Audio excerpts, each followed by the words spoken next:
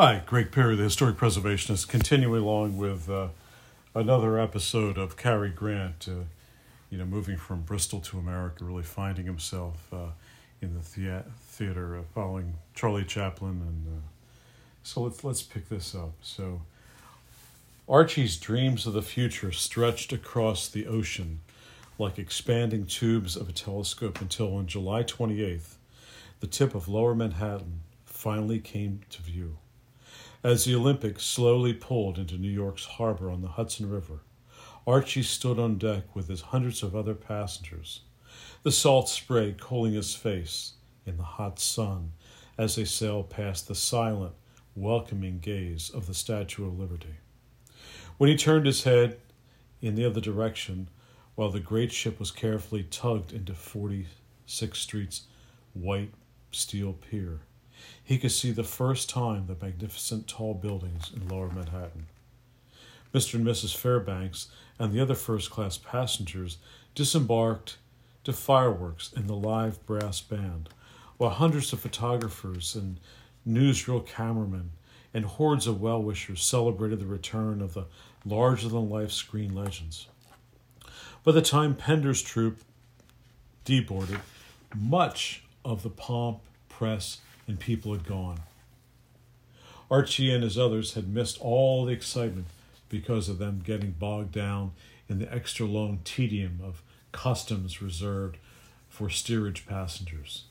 His first steps onto American soil were taken over dead steamers and punctured balloons strewn along the wooden pier, as he and the others made their way to the waiting taxis that Lomas had arranged to take them to their hotel. The entire troupe had been booked into the 48th Street, We Cater to the Theatrical Trade residential hotel, just west of 8th Avenue, about 3/4 of a mile from where they had docked. After lugging his own bags up 4 flights to his hotel room, Archie barely had time to unpack when a slip of paper went under the door and informed him that the company was to attend a reception that evening, personally arranged and supervised by Charles Dillingham, to be held on the stage of the famed Broadway Globe Theater. Archie was ready to go an hour before departure time. Dillingham intended the welcome party as a way to formally introduce the Penders to Fred Stone, the star for whom they had booked the opening through. The evening went well, though, enough, with relations between Stone and the troupe cordial, if not warm. They cooled even more the next day when Stone caught a glimpse of the troupe's rehearsals. He didn't like what he saw, not because they were so bad, but because they were too good. Stone feared that the Penders' spectacular physical feats, far better than he had heard, particularly the stilt-walking routine, would be impossible for him to follow, and he insisted that be taken off the bill. It was a blow for the Penders and for Dillingham as well. He had invested a lot of money in this booking, personally financing the trip over from England, and needed to find a new way to recoup. The next day, Dillingham released a statement to the press saying that because of the physical limitations of the Globe, Pender's stilt-walking giants, as his players were advertised in the American trades, would not be appearing after all, and he had arranged to book them instead into another of his contracted venues, the cavernous New York Hippodrome. Billed by the showman as the world's largest theater, its front curtain was a full city block long. The Hippodrome was the permanent home of the Good Times venue, meant to compete with the Ziegfeld Follies, the talk of the town at the New Amsterdam Theater. Good Times was a world-class extravaganza, complete with elephants, zebras, monkeys, horses, acrobats, fireworks, dazzling light shows, solo singers, cyclists, dancers, chorales, musicians, magicians, and a self-contained water show that featured dozens of female swimmers and male divers in a stage tank containing 960,000 gallons of water. Dillingham hoped the Penders' stilt act would now give the show a dash of old world music hall. In a sequence squeezed in between the elephants and the zebras, like a producer billed as the toy store, the stilt walkers were all made up to look like toys and came alive at night after all the people went home. On August 9th, barely a week after a half of the day he arrived in America, Archie made his American debut as one of the stilt walkers in Dillingham's Good Times Review. The act received great notices in the press, and the group settled in for a long run. Between performances, Archie and the others quickly developed a regular routine of performing, laundering their own clothes and cooking their own meals on hot plates in their rooms. To avoid homesickness, several of the boys paired off and roomed together. At one point, Archie developed a strong crush on a gorgeous, leggy blonde in the Good Times chorus by the name of Gladys Kincaid. His first case of show business-related, unequipped love. As Grant would later recall, here I was, 17, and capable of sufficient progression toward testing that birds and bees theory by myself. The self-confessed, still virginal Archie never even got to hold Gladys's hand. He spent one afternoon shopping for a present for her at Macy's, but rather than buy her a lover's lure, some fancy lingerie or imported perfume, he chose a multicolored woolen coat sweater scarf combination, which got him nothing more from Gladys than a puzzled look followed by a motherly pat on his handsome cheek. The only physical comfort Archie managed to get in those days was back at the hotel, engaging in the kind of adolescent games of sexual exploration and experimentation typical of all British boys from boarding schools. The review ran on Broadway for another 9 months, then embarked on a year-long tour of the famous B.F. Keith vaudeville circuit, which took him to the major cities east of the Mississippi. As it happened, the Keith circuit traveled the same route as a New York Giants baseball team, and because all the games were played in daylight, Archie was able to see a good number of them. Having never heard a baseball game before coming to America, he became endlessly fascinated by the intricacies of the game and developed a love for it that would last a lifetime. He also met quite a few successful actors on the circuit and a few unknowns, mostly understudies and last-minute fill-ins, among them a New York hoofer by the name of James Cagney. But none amused him or impressed him more than the Marx Brothers, whose vaudeville routines later became the basis for many of their zany movies. While the rest of the country preferred Groucho, Zeppo, the good-looking straight man and romantic lead, was Archie's favorite, and one whose foil timing he believed was the real key to the act's success. Not long after, Archie began to augment his already well-practiced suave Fairbanks look and dress with a Zeppo-like fancy bow tie, called a jazz bow in the day, during the Roaring '20s, and copied his brilliantine hairstyle, adding Dixie Peach, the favorite promenade of an American black performer who showed business leads, by the palm fill of his thick mop, to give it a molded, comb-streaked, blue-black Zeppo sheen. The Keith Circuit tour ended in January of 1922, just days shy of Archie's 18th birthday, which roughly coincided with the expiration of his original contract. After 4 years in America, Lomas was exhausted by all the traveling, especially by the long distances between stops that made touring much more difficult in the States than back in England. He was ready to bring the boys home and assumed that Archie and the others would be eager to depart as well. To his surprise, not only Archie but most all the others chose to stay in America. Lomas agreed, give them all the equivalent of their passage money and some additional funds to help them settle in. and bade them all in a warm farewell. He then sailed with his family back to England and to obscurity, never again to achieve the level of popularity there where he had enjoyed prior to his visit west. In his absence, the world of British music hall had all but vanished, its theaters converted to accommodate the working public's newest favorite form of entertainment, feature-length motion pictures. Back in America, Archie, who quickly split from the others, was, for the first time, now on his own in New York City and loving it immensely. Freed from the never-ending regimentation and grind of traveling and performing, he now intended to relax and enjoy the city. He loved traveling around in open-air buses, down Fifth Avenue to Greenwich Village, then back uptown in the enclosed ones that went up Broadway, all the way to Harlem. He marveled at the tall residential apartment buildings all along the west side that were so unlike the 1- and 2-story family dwellings that dotted Bristol. He also enjoyed riding the IRT subway all the way to the Bronx and then back to the Battery. On sunny days, he liked walking through Central Park or visiting Grant's tomb, or taking the ferry to see the Statue of Liberty up close. All too soon, however, the little money that he had left ran out, and in the fall of 1922, he found himself broke and out of a job.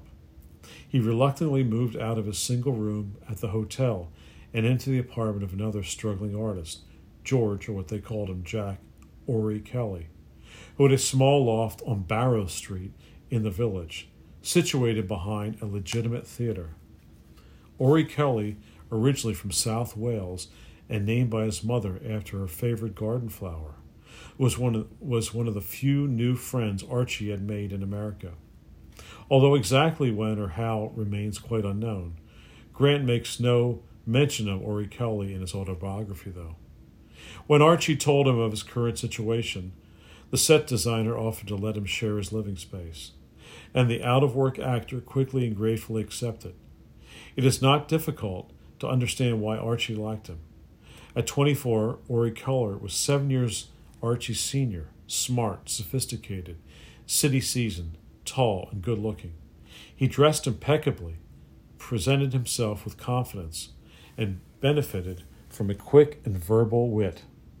Like Archie, Ori Kelly was the son of a tailor. Archie's father, primarily a presser, had done some tailoring for the military while he lived in Southampton. Like Archie, he had migrated at an early age to America to find work in the theater, but unlike Archie, he was extremely effeminate and openly and abashedly gay. During all the time they lived together, Archie would try to cherry-pick those qualities the most admired in Ori Kelly, even as he struggled to deal with an undeniable physical attraction to his new and charismatic roommate. With this time on his hands, Archie began to frequent the National Vaudeville Artists Club on West 46th Street, a gathering place for performers like himself in search of a lead on a new job, or word of the traveling company that was passing through and needed a pickup performer. Most often, all he found was a soft chair and a courtesy cup of tea. Archie auditioned for several Broadway shows, but the advantages of his handsome face and tall, athletic body were offset by the still noticeable traces of his working-class British accent, which made casting directors reluctant to hire him. He became increasingly intimidated by the act of auditioning, a fear he later recalled that manifested itself in the form of a reoccurring dream. Standing in the center of a lighted stage, Archie is surrounded by a large cast of actors and unable to remember his lines. The result is always the same: public humiliation for not being able to perform and deliver. The dream, with all its socio-sexual implications, appears, by all accounts, including Grant's, to have begun approximately the same time Archie moved in with Ori Kelly. Also around that time, Archie managed to earn some money by serving as a male escort to several of the most socially acceptable women in the city.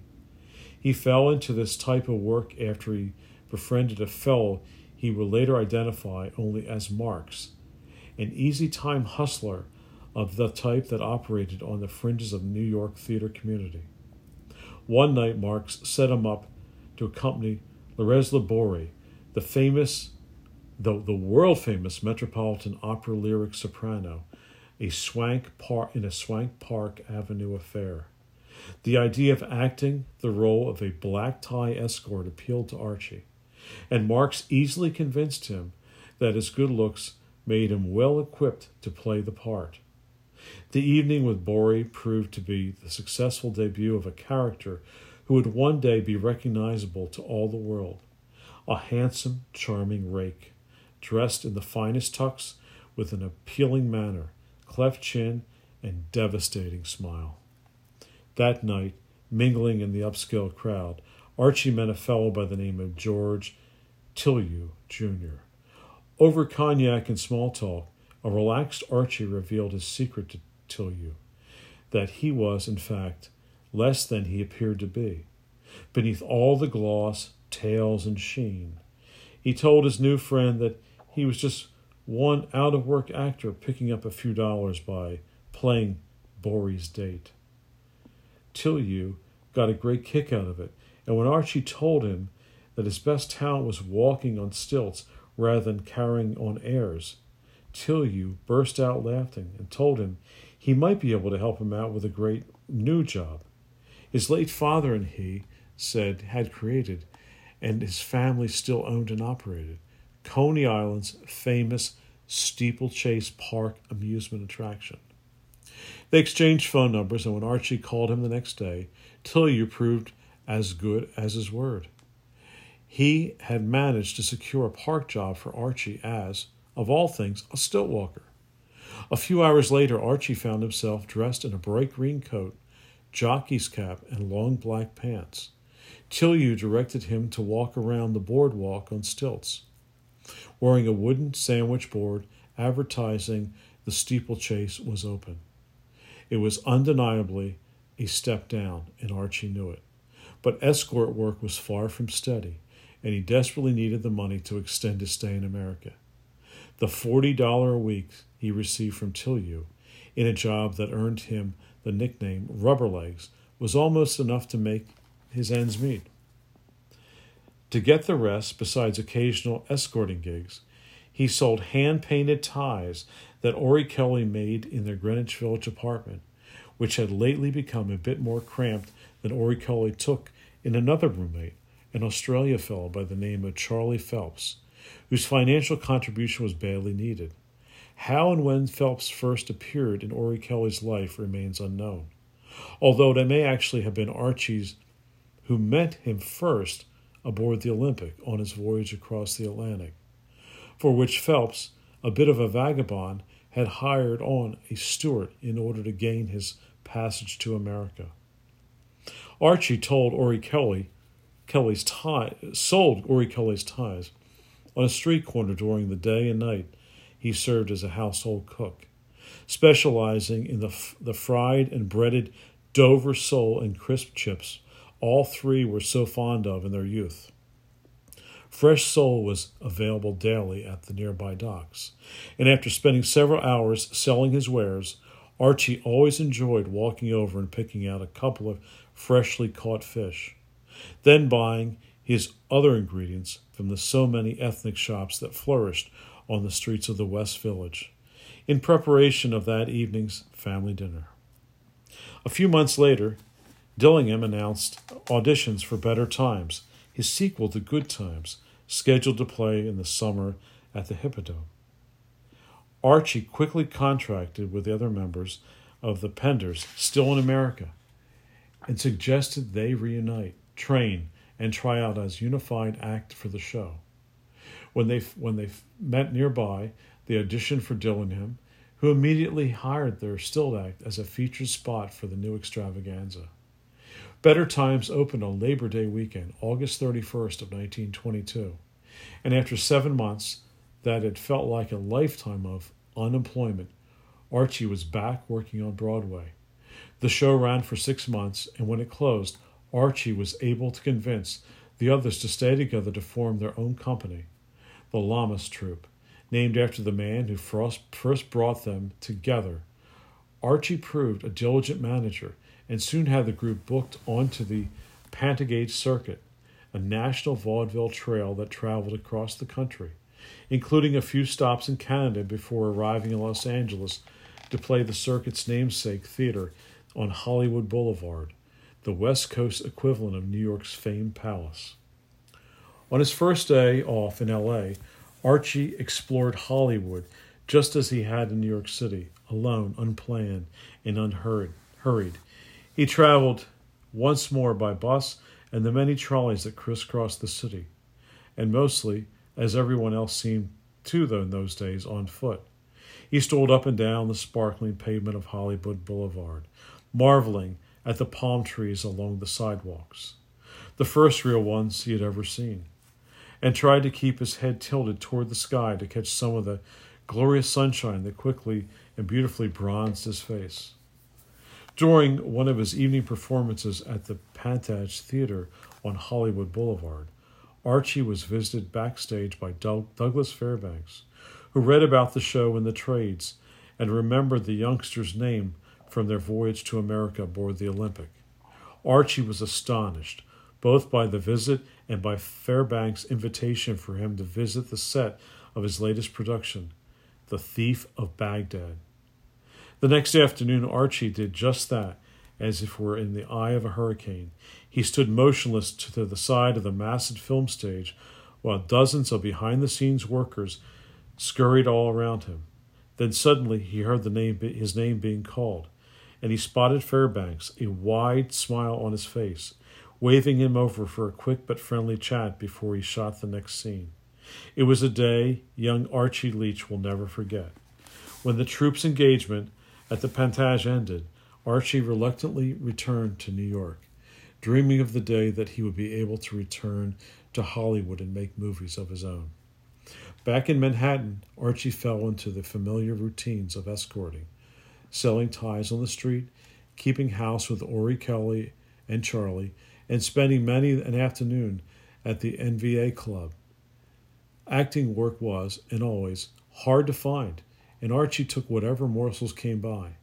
Because he could move well, he'd been an occasional booking as half a song or dance duo, his partner being whatever young out-of-work actress may be available at the time.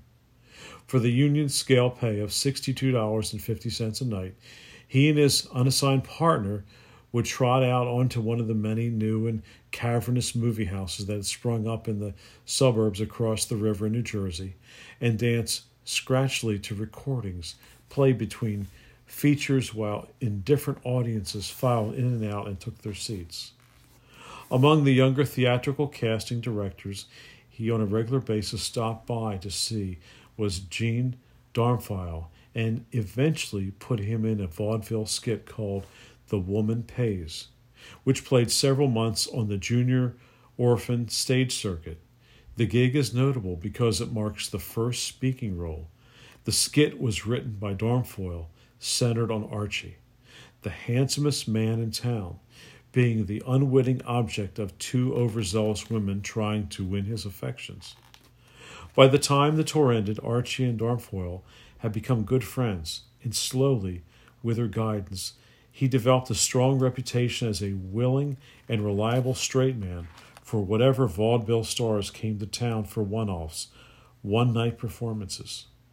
Straight man work was unpopular among the more established actors, who disliked playing the fool, the foil, or the mark, setting up jokes for comedians who made them, and only them, look good. Archie, however, was more willing to do whatever kind of work there was, but soon ran into new problems of one, including Darmfile had anticipated.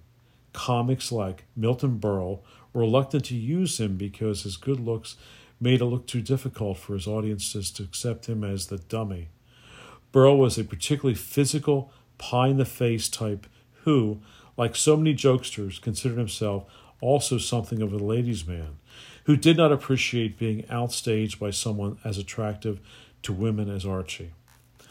At the opening night of one of these gigs, Archie found himself among many of the glittery New York's finest of vaudeville, including comedians George Burns and Gracie Allen. Burns had heard about Archie and wanted to meet him. Archie invited Ori Kelly to accompany him to the party. Things have not always been going well between the three roommates, and Archie saw this as a chance for just the two of them to get out of the apartment and have a good time together. While Archie was away on tour, Ori Kelly had began to get steady work on Broadway as a costume designer for such theatrical luminaries as the great Ethel Barrymore. Archie had wanted him to stay at home and leave wage earning to him, but for Ori Kelly, career was not just the first, but the only priority. Unfortunately, things came to a head at the party when Archie and Ori Kelly got into a loud shouting match that horrified the other guests. Burns, in particular, was disgusted by the public display and asked friends why everyone had to be a witness to all this homosexuality. Believing he and Ori Kelly had come into an impasse in their relationship, Archie began seeing more of Lester Steed, another vaudevillian star 10 years his senior, whom he had first met when both were appearing at the Hippodrome, Suède, when they made the first name for themselves playing Fonzo, the boy wonder in skirts. Before retiring from the stage to become a full-time agent, shortly after the argument with Ori Kelly at the party, Archie began spending nights at Suède's apartment. He also began to accept more of the constant offers from Marks to do escort work. His good looks had made him quite popular among the wealthy women around town, and it was an open secret among them that the social services of the handsome young actor could be acquired for an entire evening at a quite reasonable cost. Socializing with the tuxedo allowed Archie to observe, close up, the physical mannerisms of the wealthy and helped him iron out many of his lingering cultural wrinkles from his own limited upbringing. He listened carefully to the way these people spoke and worked incessantly on modulating his lingering British sing-song lilt into a more descending American rhythm. He practiced his walk to eliminate his street roll, the result of his slightly bowed, naturally acrobatic rubber legs. All this physical fine-tuning resulted in his becoming even more attractive to women who hired him. And while his increasing presence among the upper strata of New York's social scene may have been mostly decorous, it bothered Ori Kelly that Archie was rapidly gaining a name as the #1 gigolo in town, and that such a reputation could hurt both of their careers. One night over dinner, Ori Kelly made it official. The relationship was over, and Archie would leave the apartment for good. With his love life in shambles, a tainted reputation, and not a penny to his name, Archie moved out. For the next year and a half, he rented a room at an SRO and the NVA Club in Times Square. Fearful that escorting was ruining any chance he might have at making a living on Broadway, he took a series of dead-end jobs on tables and wearing a billboard for a Chinese restaurant across the street from Macy's department store. Years later, to cover up the failure of his humanism of these times, Grant insisted that in 1925, at the age of 21, he returned to England to appear in a repertoire with the Nightingale Players. In fact, he never left America at all. Instead, he remained in New York City, lost, lonely, and knocking around until 1927. The same year, he later claimed to have returned from the British rep to the United States and New York City. One thing is certain, the year 1927 would signal the creative rebirth of Archibald Leach.